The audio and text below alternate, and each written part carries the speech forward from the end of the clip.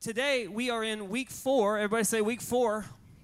Week 4 of the series, The Ripple Effect. And we are talking about priorities in our lives. And when we put them in the right order, we become healthy and we become effective individuals for us and the people that we love, the people that we have influence in. I want to take just a second and welcome all of you here. I want to say hello to the folks who are in Overflow. We're so glad you're here today. But when we have these priorities in our lives and we do them in order, we become effective, we become influential for God. So we're going to take a look at the priorities just really quick, the ones that we're covering in this series, and they're going to be on the screen, and I want you to say them with me. What's the very first priority in the ripple effect? What's the center priority? Jesus. Jesus be the center of it all. Now, we can do better than that. What's the first priority? Jesus. Great. If we don't get that one right, then we don't get any of them right. Once we get that center priority correct, it begins to influence and breathe life into the other priorities in our lives.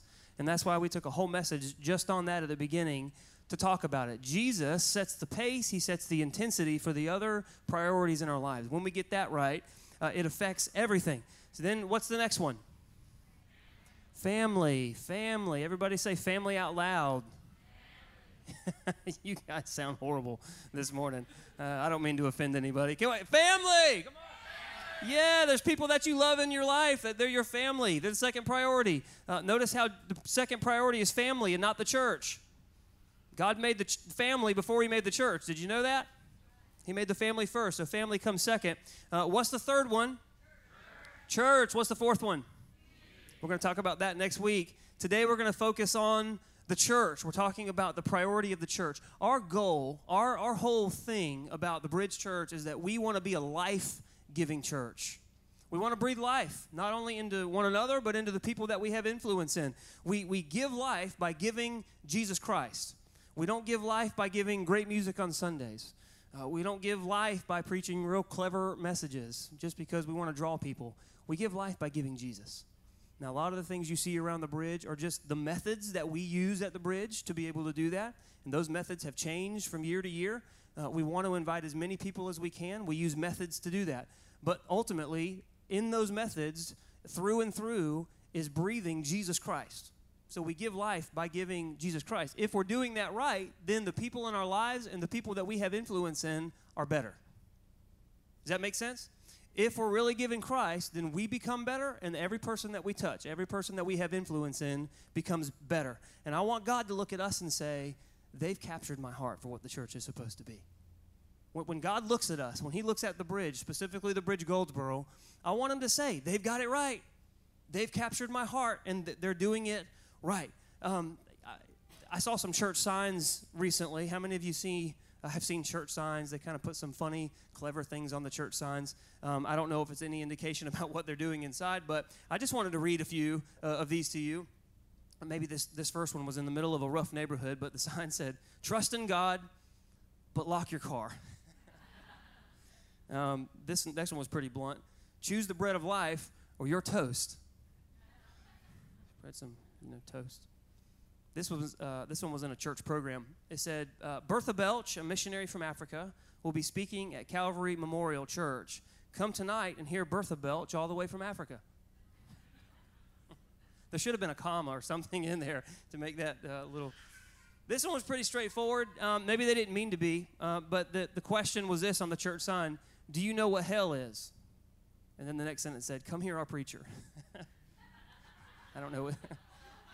Yeah, give that a minute. It's sinking in. This is one of my favorites. Don't let worry kill you.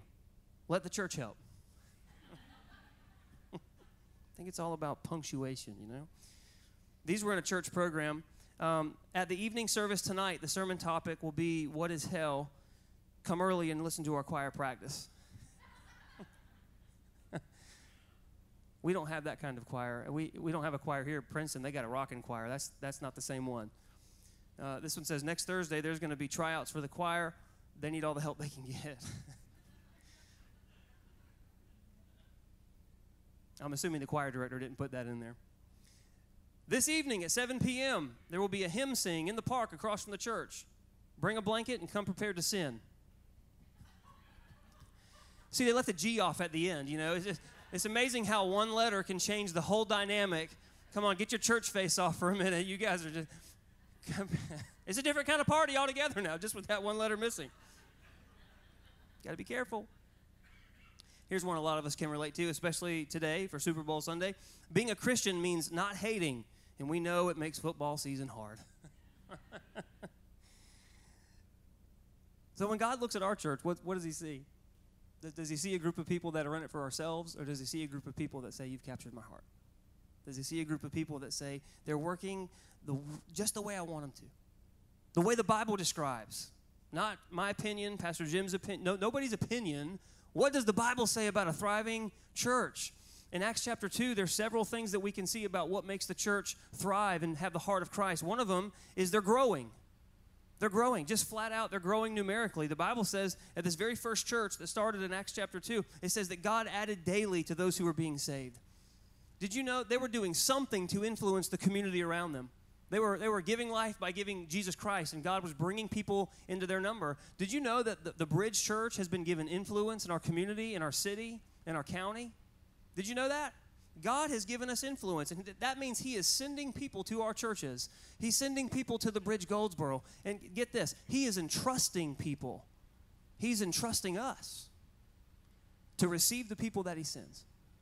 So when you look around and you see the people around here, it's not that we're just so great. It's that God is entrusting our church to send people here, to get connected, to hear the gospel of Jesus Christ. And at what point do we say, okay, God, that's enough. Don't send any more. We can't fit anymore. We're done. We like our church the size that it is. I don't want to tell them that. Do you want to tell them that? Yes? No? Maybe? I don't think any of us want to say that. God has given us influence. So in order to be responsible with the growth that God gives us, we have to actually prepare ourselves structurally and with our hearts to receive what it is that God's going to give us in growth. That means we have to have a plan. And in that plan, each person in this church, raise your hand and say, I'm included in that. Each person has a part. Every single person in this church has a part. This church is not Pastor Ryan. This church is not the worship arts team or just a few people that have some influence in leadership. This church is us together as we move forward. And so we got to be more than spectators. We have to say, God, I want to prepare myself to do my part to bring this church into the place that you want it to be, to prepare ourselves and do my part to be able to handle what it is that you want to bring us. And that's something that we do together. Can somebody say amen? When we do that, that's the main way that we make God the center and that we make church a priority in our priorities. That's the way we do it. This church, the Bridge Church, it's at a historical pivot point. Historical pivot point. We are at a place where we are positioning ourselves as a whole to respond to God's call and reach more people for Jesus, probably more than we ever have as a church. And I just want to say this, without the sacrifices of leaders and with volunteers that have gone before probably any of us, maybe some of us are in the room now and have been an integral part of that throughout the years, without them, we wouldn't be where we are. We're not starting something new. We're merely standing on the foundation that other people, other leaders who have shed tears, who have cried, who have sacrificed, have gone before and laid. So Pastor Farrell, everybody knows who he is. He's something around here, isn't he? He sacrificed himself along with many other leaders and volunteers. And as we go forward, we're standing on the platform that they built. And God is getting ready for a new season of growth and a new season of blessing in our church. And every person or group of people that step to the edge of a season like we're getting ready to go into, they do one of two things. They either step out in faith or they step back in fear. Every time. You have that decision in your life whenever you're getting ready to go into a new season. Maybe you're getting ready to start a new job or you're getting ready to have a baby and you're kind of on the fence about what to do. I'm just being real today. Or maybe you're starting something. Maybe God is calling you to do something. He's asking you to take financial resources and shift them over to a place maybe you never thought you would do. And you have a choice. You have a choice to either step out in faith and say, God, I believe what you're telling me. Or you draw back in fear and say, I'm more comfortable right here. Therefore, we completely render God's hands useless because we've built up walls around ourselves and said we don't have the courage or the faith to do it. But we have that choice too as a church. And I want to talk for a few minutes about a group of people in the Bible. Pastor Gage actually talked about them a minute ago. They faced a similar circumstance. They were on the edge of a new season that God wanted to bring them into. They were actually millions of people. This nation called Israel had come out of slavery. in Egypt, and God had this promised land that he said he was going to give them. And there were all these different people that were in the land. And God said, I want you to go in and take the land. They had their decision a long time ago, the people in the land, to either follow God or not. It's in the Bible. They decided to neglect God.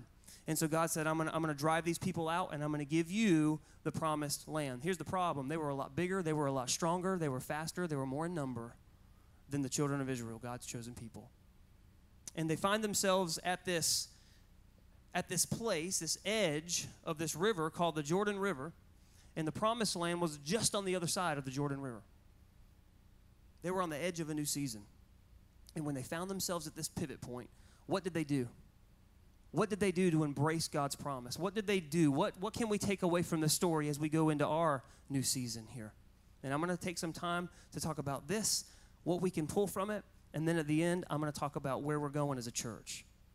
The church as a whole, and where we're going as a church right here at Goldsboro. So they find themselves at this pivot point. They did three things I want to bring out. The first thing is they committed to trust God's leaders. They committed to trust God's leaders. Everything rises and falls with leaders. Everything rises and falls with leaders. Joshua chapter 3, it says, early in the morning, Joshua and all the Israelites set out from Shittim and went to the Jordan River, where they camped out before crossing over. And they stayed there 3 days. The officers went throughout the camp, giving orders to the people. When you see the ark of the covenant of the Lord your God, that was the box they built that represented and actually manifested the presence of God with them. That's how God manifested his presence in the day. And they said, when you see the ark of the covenant of the Lord your God and the Levitical priests carrying it, you are to move out from your positions and follow it. Then you will know which way to go, since you have never been this way before. When you're at a pivot point, you trust the people that God has put in place to lead. Is that easy? Can we just be real? No, it's not. Because those leaders are connected to God, and they're saying things to the people sometimes that don't make any sense. I don't know how we're going to do that. Joshua and these people, they were telling the people, we're going to go into this land. We're going to go into this river. Okay, now the river's at flood stage. We're going to talk about that in a minute. And we're just going to march into this river and cross it. Is it easy to follow the leader's instructions sometimes, the people that God has in place? No. The reason is because God will always, always, always put a passion, a vision in the heart of the leaders, and whenever they begin to speak it to the people, it takes faith. And faith means moving before I see the results. Have you ever had to do that? There was a game at this camp that used to be played for this youth camp, and what they would do is they would get in this wooded area, and they would blindfold somebody, actually a group of people, and they had to make their way through this wooded area, trees, logs, tipped over, everything. And the only way that these people that were blindfolded, these kids, the only way they could get across was by listening to the directions from the leader behind them. So each kid they had a leader assigned to them. And it was very difficult because they were blindfolded. It took tremendous courage to follow the directions of somebody whenever you can't see anything that's going on. And some kids, they just they trotted along very cautiously. They kind of listened, but they didn't know what they were doing. Other kids, they busted out of there like gangbusters, man. They just fast as they could and hit trees and fell over. It was kind of funny. But anyway, and then there were some who were just paralyzed by fear. They didn't know what to do. They couldn't see. They didn't trust the leader's directions whatsoever. They were paralyzed by fear. They drew back. You know the ones who won the game over and over and over and over? It was the ones who went along steadily and listened intently to the ones who were leading, trusting the voice of the leader. They weren't always the ones that were moving the fastest, but they were the ones who succeeded. How do you get to the place where you trust God's leaders, the ones that he put in place? Well, I want to talk about a couple of characteristics of leaders that we find in Exodus 18. We see godly leaders that you can trust, and these are the characteristics of godly leaders. Number one, they're capable. They're just capable. They're competent. They know what they're doing. They're good at their craft, and they've allowed God to lead them and grow them. They're available, and they're teachable. They're competent, capable leaders. Two, they fear God. They have this reverential awe for who God is in their own lives and in the lives of other people. They don't have this attitude that says, I've got it all together just because I'm good at a certain thing. They have this attitude that says, everything I have is because of God, and as I lead and follow him, I want you to follow me as I follow Christ. They fear God. Thirdly, they're trustworthy. They don't go around demanding that people follow them, but they say, you know what? I understand as a leader, I have to earn trust. I'm going to earn followers, so I'm going to set an example. Then I want you to follow me as I lead. They're trustworthy. Fourthly, they hate dishonest gain. They hate it. They don't have any hidden agenda. They don't have wrong motives. They simply want to follow Jesus. They're not in it to get something inappropriate or get something just for themselves. No hidden agendas. Any gain they have, they want it to be a byproduct of the team that does it together because God brings success. The word says that God blessed what David put his hand to, and that's what leaders want to do. They want to put their hands to something, a task, a godly task, and let the team celebrate success because of what God does through them. They hate dishonest gain. Their job in this day and age was to serve faithfully. The nation's job was to follow them with their whole heart. And that's how we know. They learned and they committed to trust God's leaders, this group of people on the edge of the Jordan River getting ready to cross over. A lot of them were scared, but God put leaders in place that had these characteristics. And when they spoke out, the people followed. They trusted. Secondly, they did this. They focused on God and not the circumstances. It was easy to focus on the circumstances. The river's here at flood stage, and they're saying, hey, we're going to cross this thing. And they're going, how? I would rather you show me how before I say yes. But they didn't do that. They said, I want you to focus on God. Verse 5 says, before they crossed over the river, their leader Joshua said, listen, I want you to consecrate yourself to God right now. Everybody here, I want you to just pour your heart out to God, make yourself holy unto God. He could have told them to do all kinds of things. He could have said, listen, I want you to get your floaties ready. I want you to get your inflatable alligators. I don't care how embarrassing it is. It's going to be tough. I want to make sure. Who knows how to swim? All right, all the swimmers at the front. This battle we're going to fight. All right, who's young? Who can fight? He didn't do any of that. He didn't focus on the circumstances. He focused on God. Therefore, he led his people to focus on God, who was actually going to be the one that brought the victory in the first place. How many times in our lives do we see this? We see this difficult task ahead, and we begin solely to focus on the circumstances, only to fill ourselves full of fear and draw back. They didn't do that. We're in a season right here at the bridge, and we have to focus on God first and not our circumstances.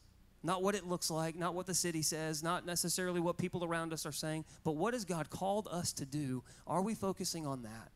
Or are we going to let fear pull us, get us all messed up and render us useless? He said, I want you to consecrate yourself to God.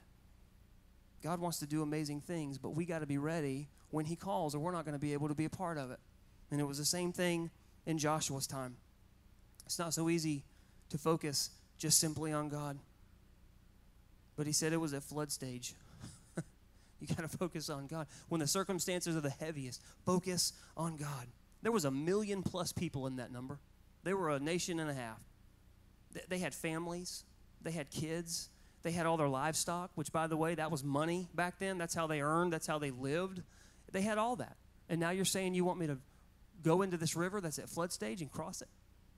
He said, I want you to focus on God. He's the one that said do it. And in our lives, and probably in this too, when the circumstances are the heaviest, that's when Satan tries to get in there and play his little games. And he'll play on you, man. He'll introduce fatigue. And they were probably thinking, this is too hard. This is taking too long. We've just wandered around in the desert for 40 years, and now this. When is God going to do something? It's longer than I thought. The river's too deep. It's too wide. There's no way. We're tired. Fatigue. Maybe he's doing that in your life. Maybe it's fear. And they were saying, you know what? There's no way we're going to be able to cross this thing. We're going to drown. I can see the current. I can see how deep it is, the things at flood stage. And in our lives, we have things that feel like this. My situation is going to drown me, and we focus on it. And Satan's just like, you know what? I'm going to make sure that I keep introducing fear to you. He don't put your focus on him. He puts your focus on the thing. Maybe it's fear. Maybe it's failure. Maybe they were saying, you know what? We're going to fail if we try this. We failed in the past. Who are you to lead us into this? Who are we? We're not strong enough. We don't have what it takes. What is this church? That we should do these things that God is calling us to do. Who are we? Joshua did 2 things. In verse 12, he said, now then, he said, choose 12 men from the tribes of Israel, 1 from each tribe. As soon as the priests who carry the ark of the Lord of all the earth, as soon as they set foot in the Jordan, its waters flowing downstream are going to be cut off and stand up in a heap. Notice how God didn't say, listen, I want you to just come to the edge and I want you to stand there, watch me do it, and then I want you to walk across.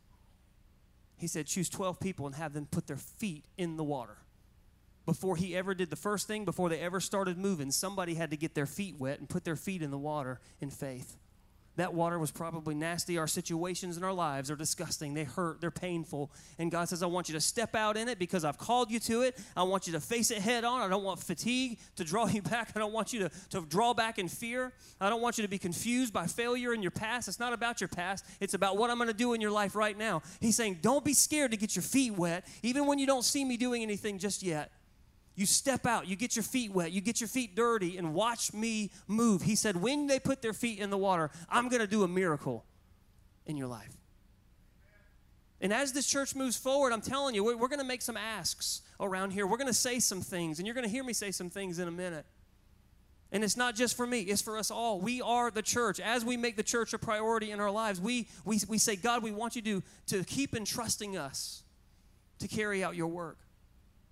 And long before he ever proves himself, he says, I want you to step out in faith. Joshua put leaders in position to go first. They went first. They had faith first. They put the work in first. They stepped in the river first. And at the Bridge Goldsboro, we have a team of leaders that have gone first. And I want to introduce you to them. So if our senior leadership team could come up. These are the men and women who have gone first right here at the Bridge Goldsboro. These are the men and women who have been praying and fasting for months. These are the men and women who have heard from God. We've heard Pastor Jim's voice, who was the senior pastor over the bridge as a whole, and who has spoken into senior leaders at each location. And we have completely embraced the vision of where God's leading us. There's been conversations, there's been tears, there have been difficult meetings, there have been brain freezes, and there's still some of that as we're going forward. But I want to introduce you to them. This is the senior leadership team just for the Bridge Goldsboro. We begin to understand that we can't just have a senior leadership team in Princeton because each location has to grow. Each location has to have something, leaders in place, just like the Bible example says. And this is the group of men and women who are going first. This is Jennifer Heatley. She is our Bridge Kids director, everything from the nursery all the way through elementary school. We have one person that's going to focus on that right here at the Bridge Goldsboro. We have Mr. Heatley. His first name is actually Carlton, but you don't know that. I didn't say that right now. His name is Heat because he has these guns right here. Come on, show him the thunder and lightning. That's the Heat. He is our connections director, and I'm going to talk about that in a few minutes. But we want to have somebody specifically that takes first-time guests that come in here, which, by the way, there's a lot of them that come in here, and introduce them and let them introduce them to next steps all the way along so we can close the back door. We want to make sure that people are connected here and are part of a thriving church, not just come and sit in the pews and leave. So we have a person to do that. Then we have Brooke Martin, who has been here for a long time. Her husband, James, serves in Princeton, but she is our student director and doing a knockout job already, simply focusing on students, middle school and high school. And she's our student director. Then we have Cassie Sanders. You see a lot of her around here.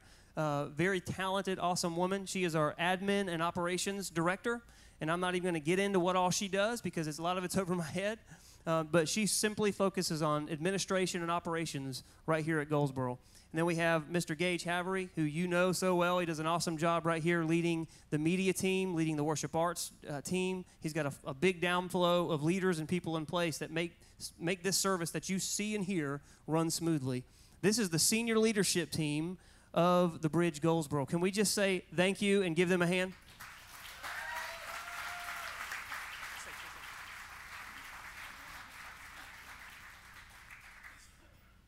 And what I want to do is I just want to take a second right here in the middle of this service and pray over this team.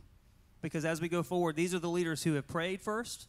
These are the leaders who have had faith first. These are the leaders who have stepped out into that river of our circumstances and says, God, we're waiting for a mighty move and are going to lead you as we go forward. Can you stretch out your hand? This is just symbolic, saying, God, we just cover these leaders in prayer. God, we thank you, Lord, for Jennifer and for Heat, Lord, and for Brooke and for Cassie. Lord, and for Gage. God, we thank you for their lives. We thank you for their hearts. I thank you for the leadership giftings and abilities in them. Lord, for the craft that each of them have that they bring to the table. Lord, I pray for your anointing. God, it's not enough just for it to be talent. We can't ever do anything eternal just with talent. Lord, as Jabez said, give us opportunities to serve you greater. And then this is the good part. Oh, that your hand would be with us. Because if we don't have your hand with us, God, all we're going to do is make a big bang, and then that's going to be it, like a flash in the pan, here one day and gone the next. We don't want that. So I just pray for the anointing, God, that everything they do, everything they say, the influence in their lives, God, would just explode. Lord, make them mighty men and women. God, that when they lead, Lord, they are like those characteristics we just talked about.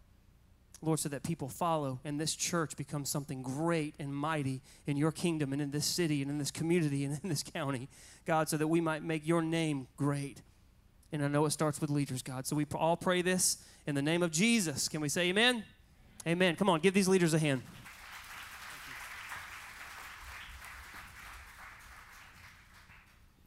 Joshua put leaders in position. We put leaders in position. Second thing he did was he drew their focus to God. In this case, he said, I want you to focus on the Ark of the Covenant. I want you to focus on God's presence that's going out into that river. Then he reminded them. He said, God is going to be the one that does all this stuff. God is going to be the one that provides. I want you to remember, folks, he said, I want you to remember the miracles that God did in the past. I want you to remember how he brought you out of Egypt. I want you to remember how he parted the Red Sea. I want you to remember everything he did so that when you face enemies in the future, when obstacles come along, come on, church, when you know that Satan hates the fact that this church is growing, he is going to present obstacles. And when we face those obstacles, God's saying the same thing to us that he said them. Remember what I've already done for you so that you don't fall back in fear now, but that you take that same faith that you had before and you say, God has already provided. I know he's going to do it now. He said, I want you to remember that. It's the God who provided before, it's the God who will provide now, and it's the God who always goes before us and provides for us as we get there in the future. It required a third step. The people trusted God's leaders. The people focused on God. But here, listen, they were still on the west side of the bank of the river. They were still sitting there. They still had to get across the thing. They still had to do the third thing. That's this. They still had to step out in faith. It's one thing to talk about it. We can talk up a good game, can't we? You ever go on a diet? You tell everybody about it? You feel like you've lost 5 pounds just by writing all your stuff down, don't you? But then the day comes where you actually have to start. And that's difficult. It takes faith. And these folks were the same way. They actually had to step out. Look at verse 10 in Joshua 3. He says, this is how you know that the living God is among you and that he will certainly drive out these people. Remember the people that was in the land that I told you God was going to drive out? He said he's going to drive them out. The Canaanites, the Hittites, the Hivites, the Perizzites, the Girgashites, the Amorites, and the Jebusites. Some of you caught a Jebusite this past winter, didn't you? Sounds like a bunch of diseases, don't it? He said, I'm going to drive them out. Every time these people were on the edge of a miracle, listen, every time they had a history of failing. Not because God couldn't do it, but because they drew back in fear. Every single time. They had a history of it. There was this obstacle, and instead of looking to God, these people would fall prey to fatigue and fear and failure every single time. And Joshua was saying, listen, here we are at the edge of a new season. Here we are with some new obstacles, but God is going to come through. He's going to do a miracle. In this case, he's saying, I'm going to stop up a river, so I want you to be strong. I want you to be courageous. And when you face enemies along the way, I want you to remember what God did. So there they are. They're on the edge of this river. They're focused on God. The leaders are leading the way. And let's look at what happened in verse 15. He said, now the Jordan is at flood stage, all during harvest. Yet as soon as the priest who carried the ark, as soon as they reached the Jordan and their feet touched the water's edge, remember, their feet touched the edge long before God did the miracle, the water from upstream stopped flowing. It piled up in a heap a great distance away at a town called Adam in the vicinity of Zitharon, while the water flowing down to the Red Sea of Arabah, that's the Dead Sea, was completely cut off, and so the people crossed over opposite of Jericho. Remember, Jericho was the first place they came to, and they had to march around the walls. Before that ever happened, he said, I want you to cross this river to get over there. I want you to get the picture here. The leaders sent the word out. Here we go. When you see the priest, the leaders are talking to him. When you see the priest carry the ark and they start towards the river, you got to get moving too. They begin to follow. And you can just hear Joshua saying, listen, I love you. I'm leading you. I'm not saying I'm perfect. He's saying, but God has said it's time to move. And I believe it with my whole heart. And the leaders are all in. I know it looks difficult. I know it looks scary. But God has already gone before us to prepare the way. It's his vision, not mine. God said it, and so we're going to do it. Let's go. And then we watch what happens. And the rivers begin to stop up and they crossed over. Now, you might be sitting here today and you're like, that sounds like a great story. The Bible's great and everything, but I don't think giant rivers actually just stop like that. Look, I know. We all thought it at one time or another. Did that really happen? Or does this just make a great story? Listen, aren't you glad that God is a God that does things that can't be done by human standards? He's in the business of doing that. In fact, Jesus was confronted with a question similar to this. And in Matthew chapter 19, verse 26 in the New Testament, he just said very plainly, listen, humanly speaking, it's impossible. But with God, everything is possible. Can you just speak that over your own life right now? Look, the things that I'm facing, the hurt that I have, the retirement plans that aren't exactly in place yet, my kids who haven't come to Christ yet. Humanly speaking, it's impossible for things to happen. But with God, all things are possible. And that's what they were saying. And that's what I'm telling you. We're going to hang our hopes and our faith on Jesus' words. Problem is sometimes we wait for God to do the miracle before we ever step in the river and get our feet wet. And we say, God, I got to see it first. I got to see it. It's too big. It's too, I can't. I need you to give me a sign. You ever see that? Lord, if somebody says this right now, then I'll do it. Hey, God, give me a sign. Come on, give me a sign. Remember Ace of Base a long time ago? I saw the sign and it opened up my eyes. Some of you remember that, some 90s kids, 80s kids. It's not that. We can't have Ace of Base faith. That's a tongue twister. We got to say, God, we're going to do it. But the problem is sometimes we try to let God give us a sign first. But God is waiting for us. He's saying, listen, I want you to trust the leaders that I put in place. I want you to focus on me. God is saying, focus on me. Don't focus on the circumstances. And then he's saying, now I want you to step out in faith. That's what he's saying to us today. The ushers are going to pass these out. This is where we're going in 2018 as a church. They're going to pass these out right now. And as they come, take it, pass it down. And we're going to go through this. We're going to talk about this really plainly and very practically where we're going.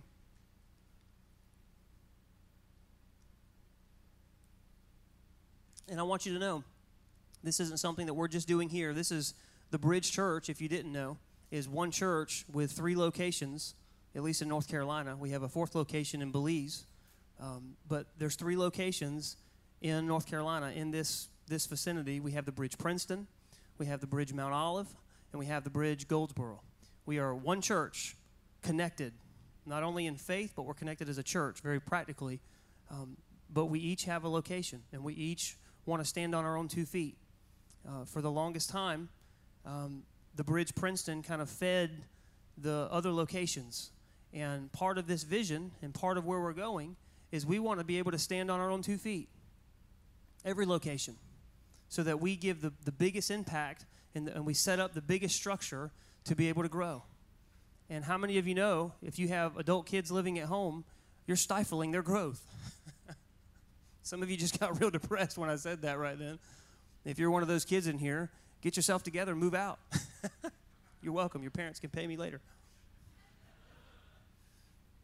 You stifle the growth whenever you stay at home too long. And that's kind of the idea.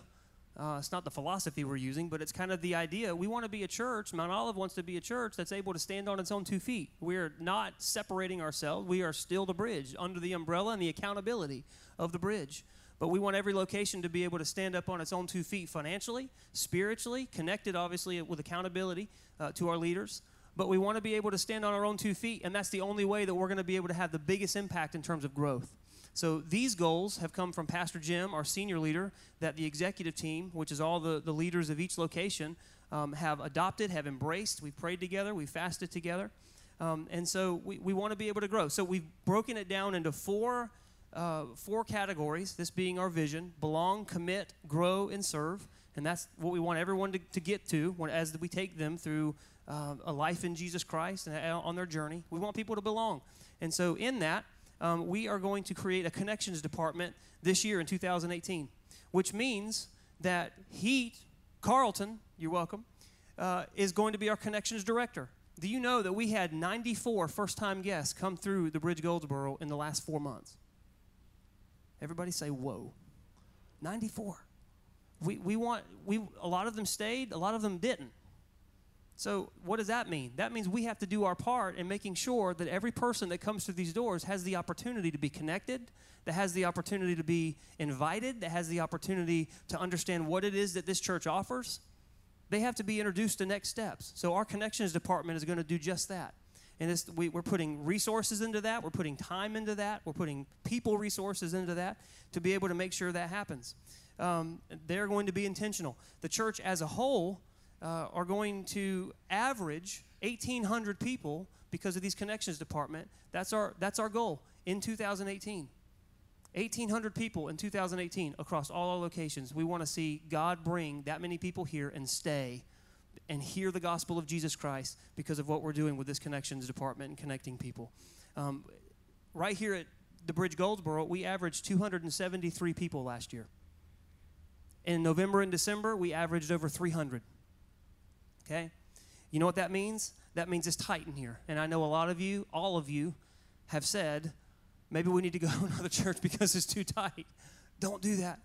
We understand what's happening, and part of preparing ourselves for growth is understanding that we cannot keep cramming people in here and having overflow every single Sunday in there, because statistics say that when you get 75% capacity in an auditorium, you got to start looking at doing something so that you can make more space. How many of you can just say right now, it's tight in here? No one wants to say it because you don't want to hurt the feelings of the person beside you. Got somebody nodding their head. Go ahead and say it. It's tight in here. It's tight. Some of you didn't brush your teeth this morning. The person next to you knows, okay?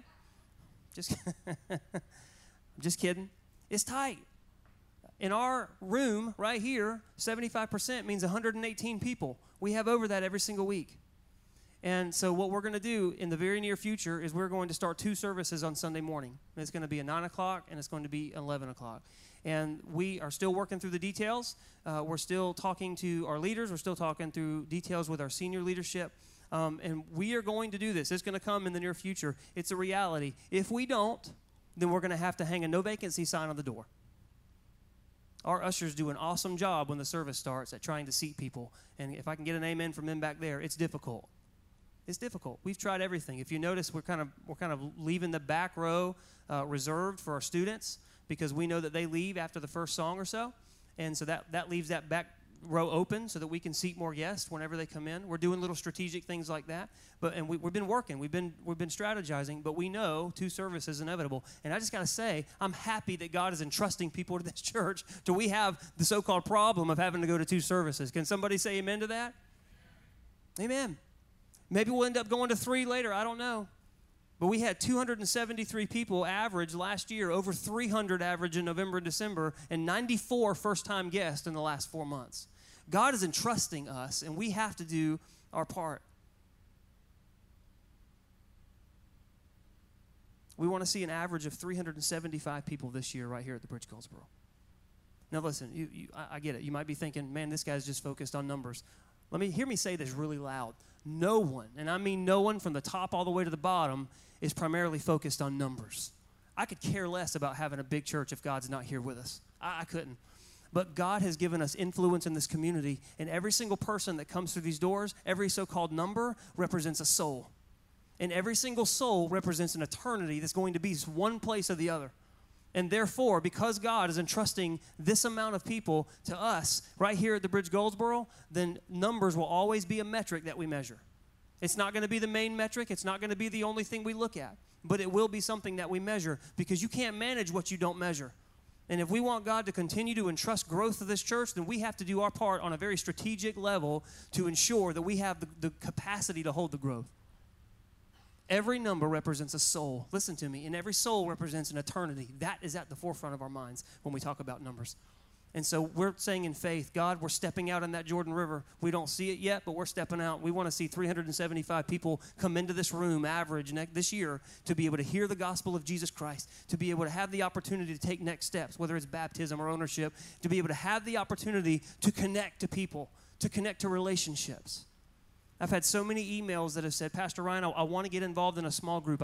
Services are good, but I want to get connected. What we are doing, we're working overtime to make sure that we have groups available coming up. They're going to be rolling out here in the next few months so that you can get involved in a group, a smaller group of people that you can connect with.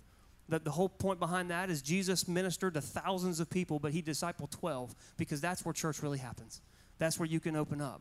And so we're doing a lot to be able to facilitate the growth that God is bringing here. 375 people, that's our goal right here. We want to commit.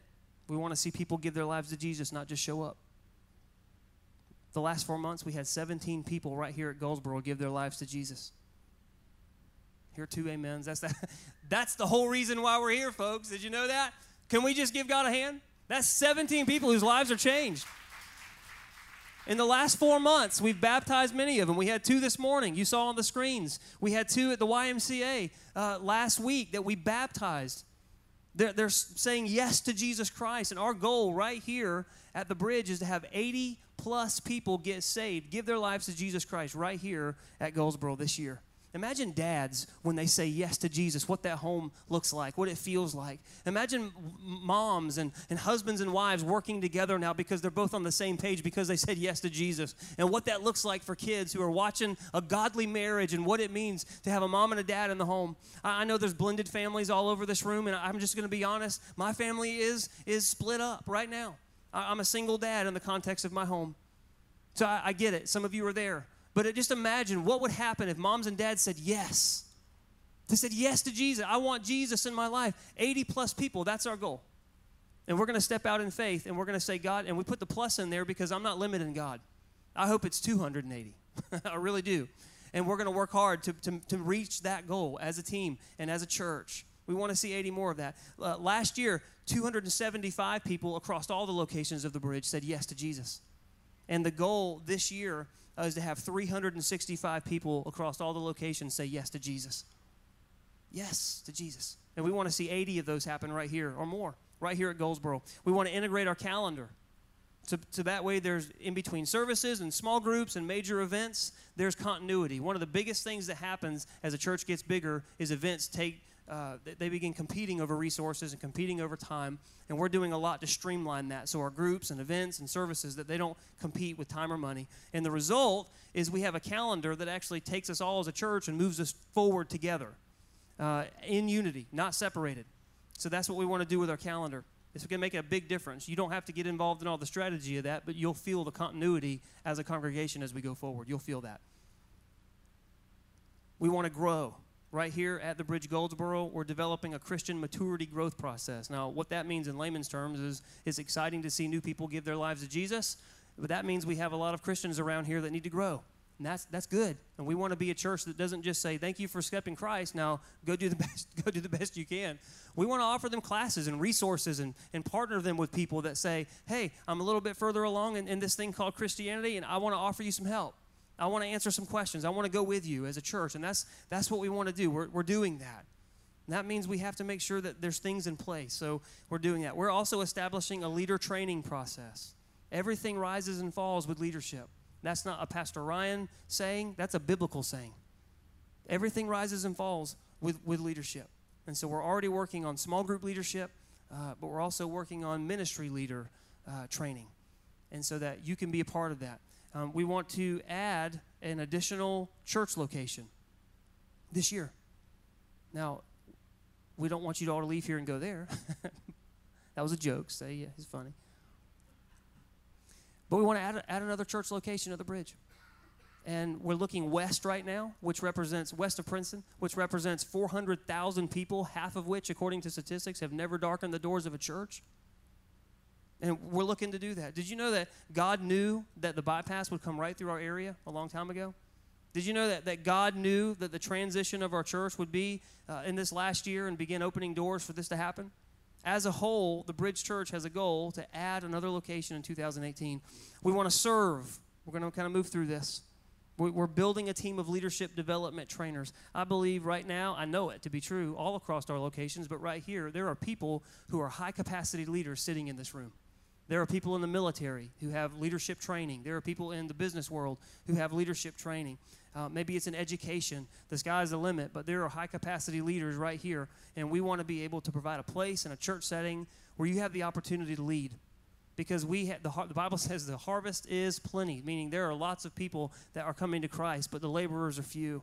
And so we want to give you an opportunity to lead, and we want to create a culture for servant leadership.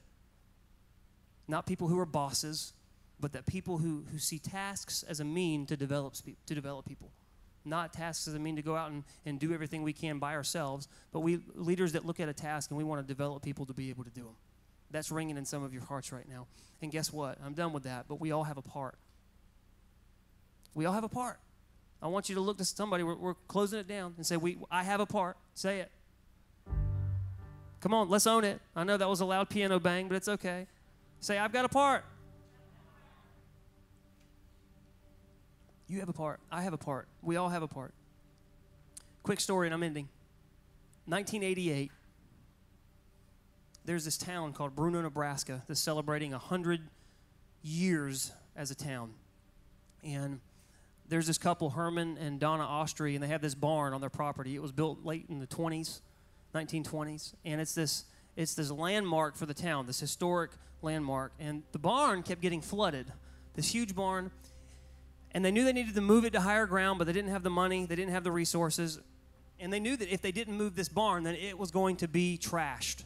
This thing that was so precious and so priceless, it was going to end up having to be torn down because of the damage of the flood. And so what they decided to do was something that seemed absolutely crazy. They were on the edge of this season, and they decided they were going to step out in faith. And they got 344 neighbors to come over and lift this barn up and pick it up and move it. That sounded nuts. It sounded so crazy that it got the attention of the media, which it spread like wildfire. Back then, they didn't have the internet, so there was a lot of people doing word of mouth in newspapers. But it attracted 4,000 people that came to watch this thing. They just came to watch. And many of them thought it would fail. The word was that they've actually come to watch the thing crash. Doesn't that sound horrible?